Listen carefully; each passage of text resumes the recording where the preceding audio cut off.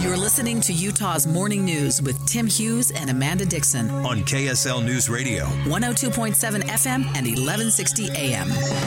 Good morning. KSL News Time is 6:30, and our top story this half hour, a state lawmaker wants cities and counties to do more to conserve water before asking farmers to save the Great Salt Lake. KSL News Radio's Peter Johnston begins our live team coverage on the Hill 2024. Peter?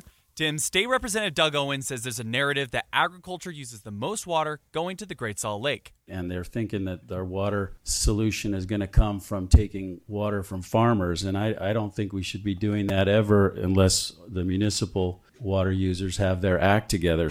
Recent studies show 65% of water that would flow into the Great Salt Lake goes to agriculture. But Owens also found that cities and counties from Brigham City to Orem don't have a water conservation rule on the books. There's certainly no requirement for new construction to incorporate any water efficient standards. His resolution is non-binding, but it would call for these cities and counties to choose a law for conserving water. Live, Peter Johnston, KSL News Radio. One Utah lawmaker wants to repeal a law that cleared the way for a failed effort to build islands on Utah Lake. KSL News Radio's Adam Small continues our live team coverage on the Hill 2024. Adam? Tim, from the time Lake Restoration Solutions proposed the idea in 2017, they said their goal was to restore Utah Lake. Senator Mike McKell spearheaded legislation not long after that cleared the way for the project. Today, though, he wants to undo it. Utah Lake needs help. It needs a fresh start, and this is what this is going to do. We're going to go back to the drawing board. The project got immense backlash from the community and scientists. The company not only saw their application denied, they have since gone bankrupt. This bill got unanimous support from a committee, but it still has several hurdles to clear by the end of the legislative session on March 1st. Live, Adam Small, KSL News Radio. A bill advancing on Utah's Capitol Hill would make it impossible to know how much college athletes are making in the name, image, and likeness contracts. KSL News Radio's Michael Commit is live to take a look at that story. Michael. Tim, this bill is the state's first attempt to drop regulation on NIL within college sports. Simply put, it would make past and present contracts private to the athlete and not subject to Utah's government records access. Those who oppose the bill say it's the wrong direction, saying the public needs to have that oversight in order to hold universities accountable to the NCAA's rules. Those who support the bill, however, say NIL info is often used by media to exploit athletes, especially to drive attention to online articles. For now, the bill's heading to the state Senate. Reporting live, Michael Commit, KSL News Radio. A bill being considered in the Utah House would put tougher penalties in place for people who own guns after being convicted of certain crimes. Right now, someone who's been convicted of domestic violence faces a third-degree felony if they're in possession of a gun. Representative Marcia Judkin's bill would change that to a second-degree felony. If they do commit that assault, if you're at a second-degree felony, it's less likely you're going to be able to plead down to a misdemeanor. At the same time, it would move someone who's in the country illegally from a second-degree felony to a third-degree felony. Just being here doesn't make them dangerous. Just being here doesn't make them a Category 1 felon. The bill has a favorable recommendation as it moves to the full House for debate. Don Brinkerhoff, KSL News Radio. Now a look at our top national stories this hour. Houston police think a father's roommate may have something to do with his missing 11-year-old daughter.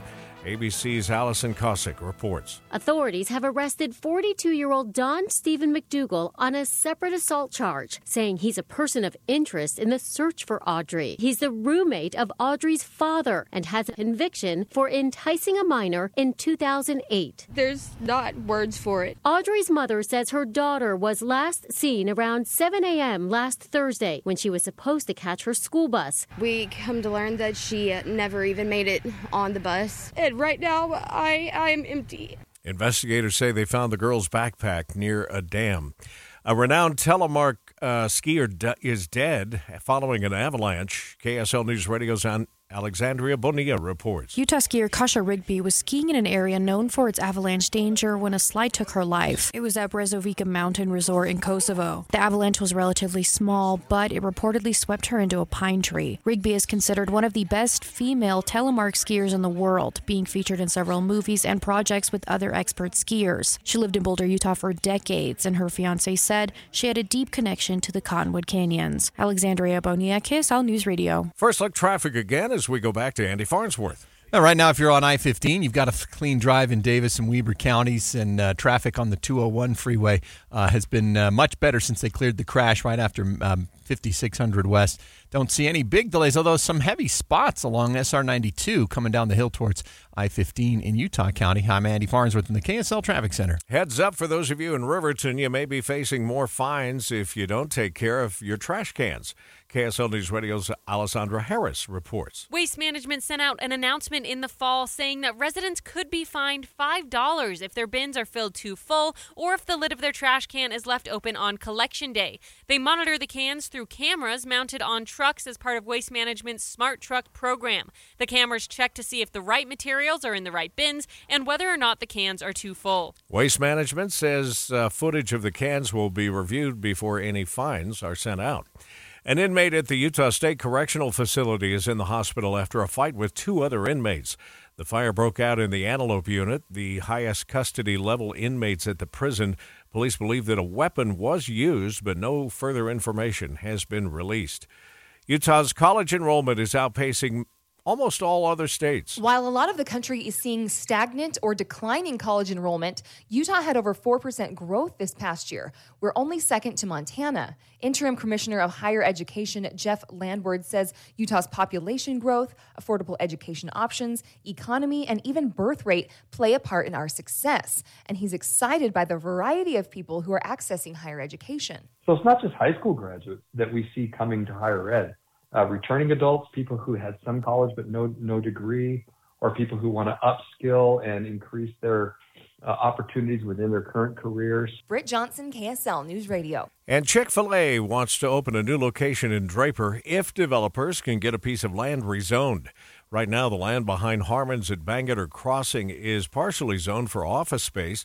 Planning Commission member Andrew Adams says they need to consider what a restaurant would do to traffic. Because it really is a bear to get in there, and traffic to me is really the number one thing I'm looking at right now as far as what this zoning, what this request would do. No word on a timeline for any building plans, but the Planning Commission is recommending the City Council approve the request.